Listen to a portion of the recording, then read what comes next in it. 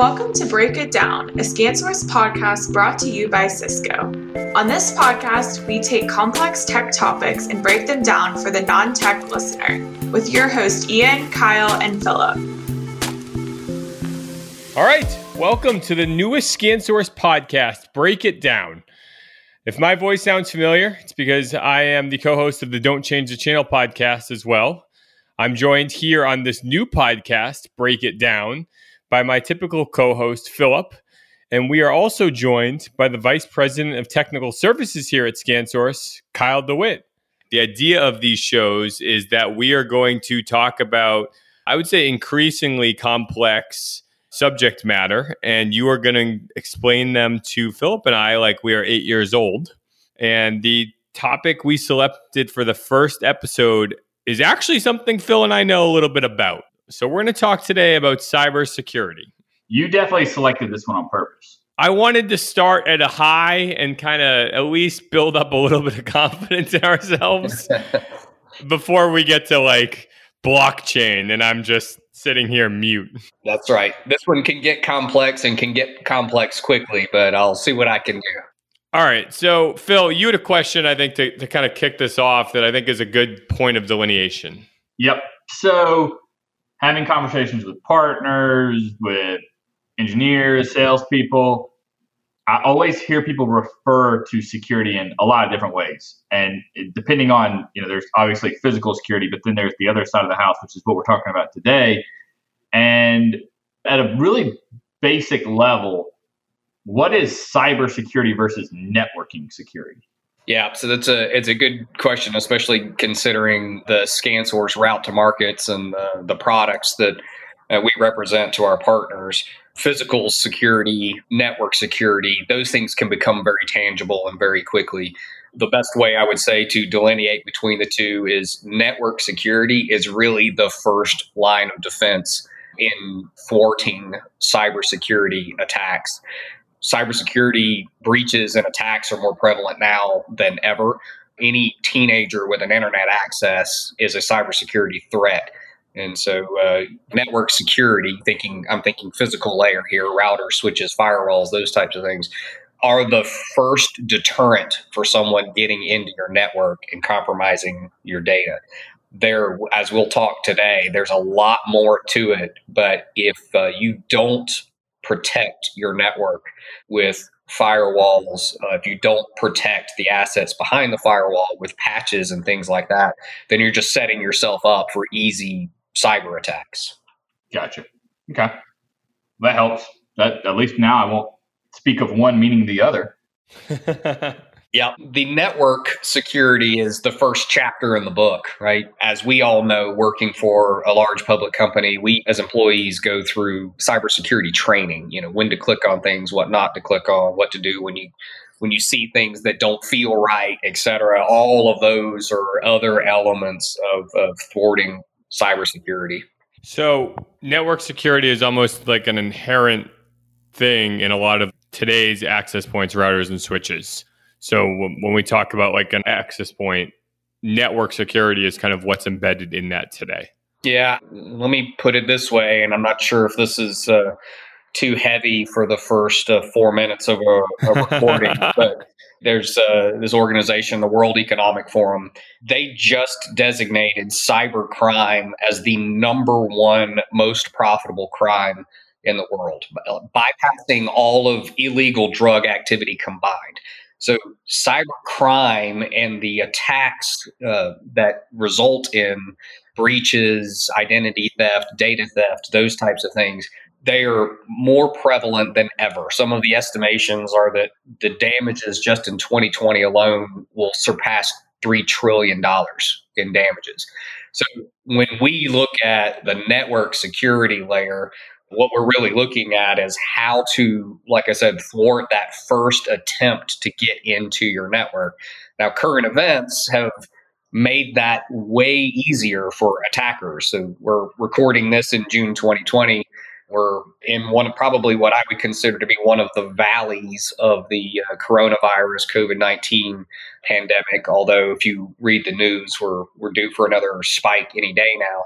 But the fact that the efforts to keep employees safe have resulted in this large mass exodus of office workers to become remote workers, has started to expose corporate data in a way that's been unprecedented. That's kind of what I wanted to unpack. And is that just because people can work off the VPN, or is it because I would say 99% of people don't have cybersecurity endpoints or devices built into their home network? Yep. So the biggest threat to a company's data, the biggest support for a cyber crime is between the chair and the keyboard. It's the human beings that interact with these systems.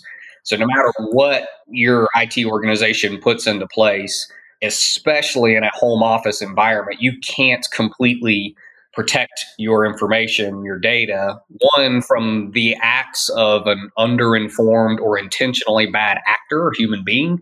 But the easiest way into the home office network is through the printer. Printers are highly unsecured. And once you access one device on a network, you can access any device on a network. That's a broad stroke, but just consider Instapots are IoT devices, refrigerators are IoT devices. My kid's PlayStation is an IoT device. We talked recently with PFT Commenter on that episode.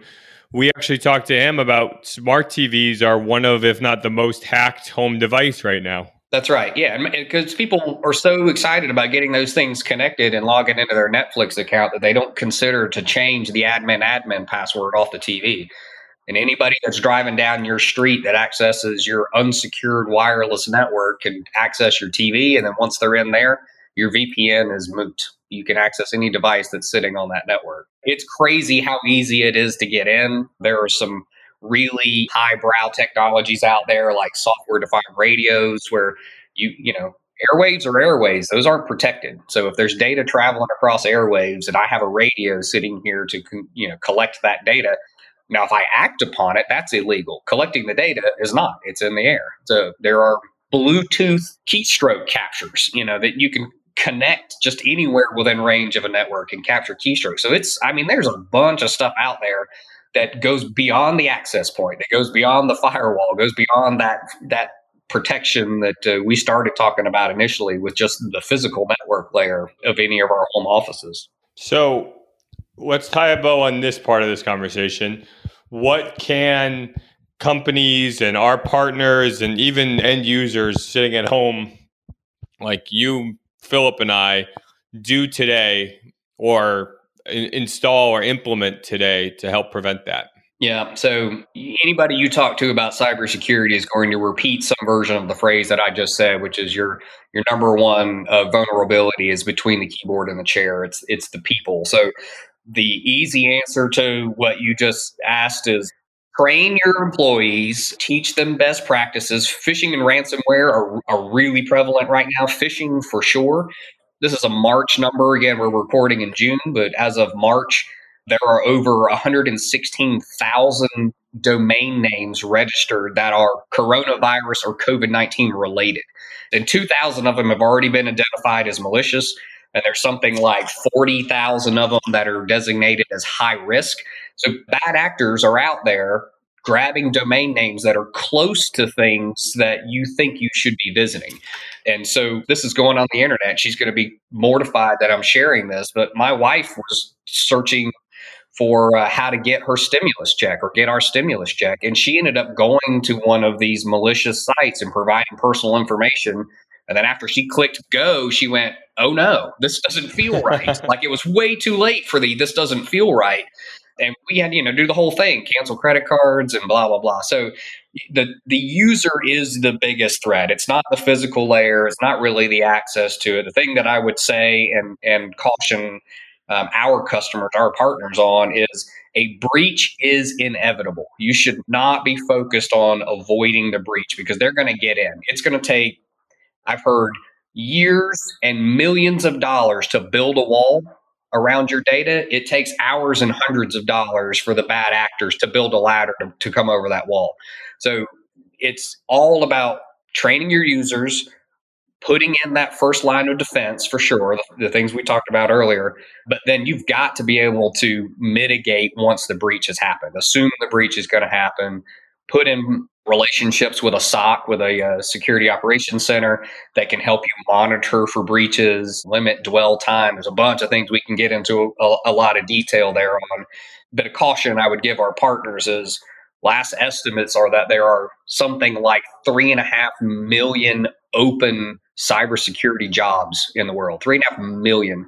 There's no reason for you to go build your own security practice. There are lots of companies that already have this in place. I promise you the bad guys are collaborating. No reason for the good guys to not collaborate on keeping data safe.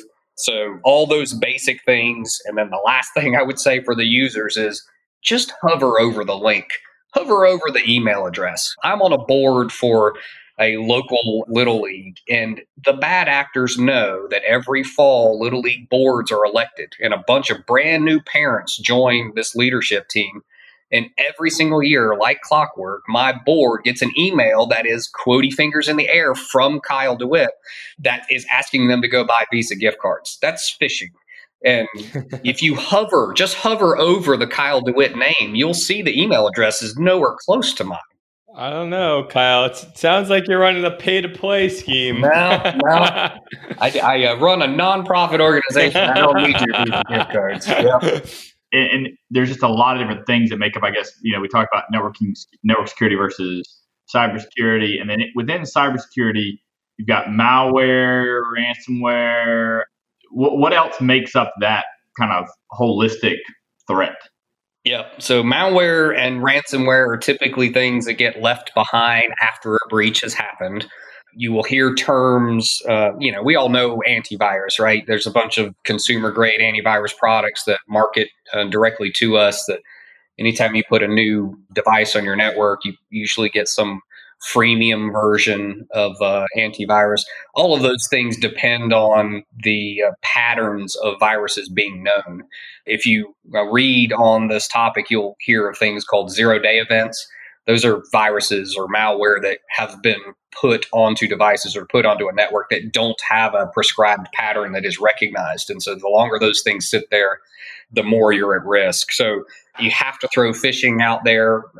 Phishing is one of the biggest problems right now that falls into the cybersecurity space. There's some really odd ones on the corners, like vehicle hacking is happening now. Not just, when I heard the term, I thought, oh yeah, Teslas. Somebody's hacking a Tesla. It's not just that, but there are in-dash computers in cars. And if you think about an executive that uses that in-dash computer for anything corporate related, emails or phone calls or whatever, it's really easy to get that data. I mean, that's a mobile computer that's driving around and accessing any random network that it gets near. So that's another one that's out there. The mitigation for cybersecurity, like I said, attacking or decreasing dwell times once somebody gets on your network. Anyway, those are all, like I said, big buckets. We can dig into those later when we've got more time. But always start, as we did, with the physical access. Hackers are out there. They're constantly looking for open ports and networks. If they find that you at least have some basic firewall in place, they're going to move away and they're going to go on to the next target. Will they come back? Probably. They'll come back later. But the big comeback later thing is ransomware. If you pay for your data, you're guaranteed that they're coming back because they know you'll pay. They're going to come back. They've left something behind. And when they come back and access your system a second time, they're going to send you a much smaller bill because they know you're going to pay for it. It's the wild, wild west out there. Yeah, it's a profitable business if you're the bad guys. And that's for a real shameless plug. And I think a big important piece of this is obviously we talked a little bit before and during, but also after the attack and the remediation. And that's where I think some of our suppliers, like a Cisco, with their advanced malware protection can help because that kind of identifies almost an autopsy of what happened, where did we go wrong, and now how can we prevent that and remediate the system moving forward. And that's something I think, again, like you said, It's going to happen, and it's a very harsh reality. And I don't mean to be putting the fear of God into anyone, but I think it's important to have a plan and important to understand what is necessary to move forward and resume business as usual. Yeah, that's exactly right. And I do not want, just as you said, I do not want to diminish people from investing in the right prescriptive security measures to avoid an attack. As we keep talking, it's like, the attack's inevitable. They're going to get through no matter what. But look, the harder you make it for them to get in, the less willing they are to try to get in. You're going to knock out the script kiddies and the teenagers on the internet if you've got good protocols in place to deter it. The things that I would say to our partner that we also want to make sure that they're aware of is, a lot of our business is installing technology on a network that already exists.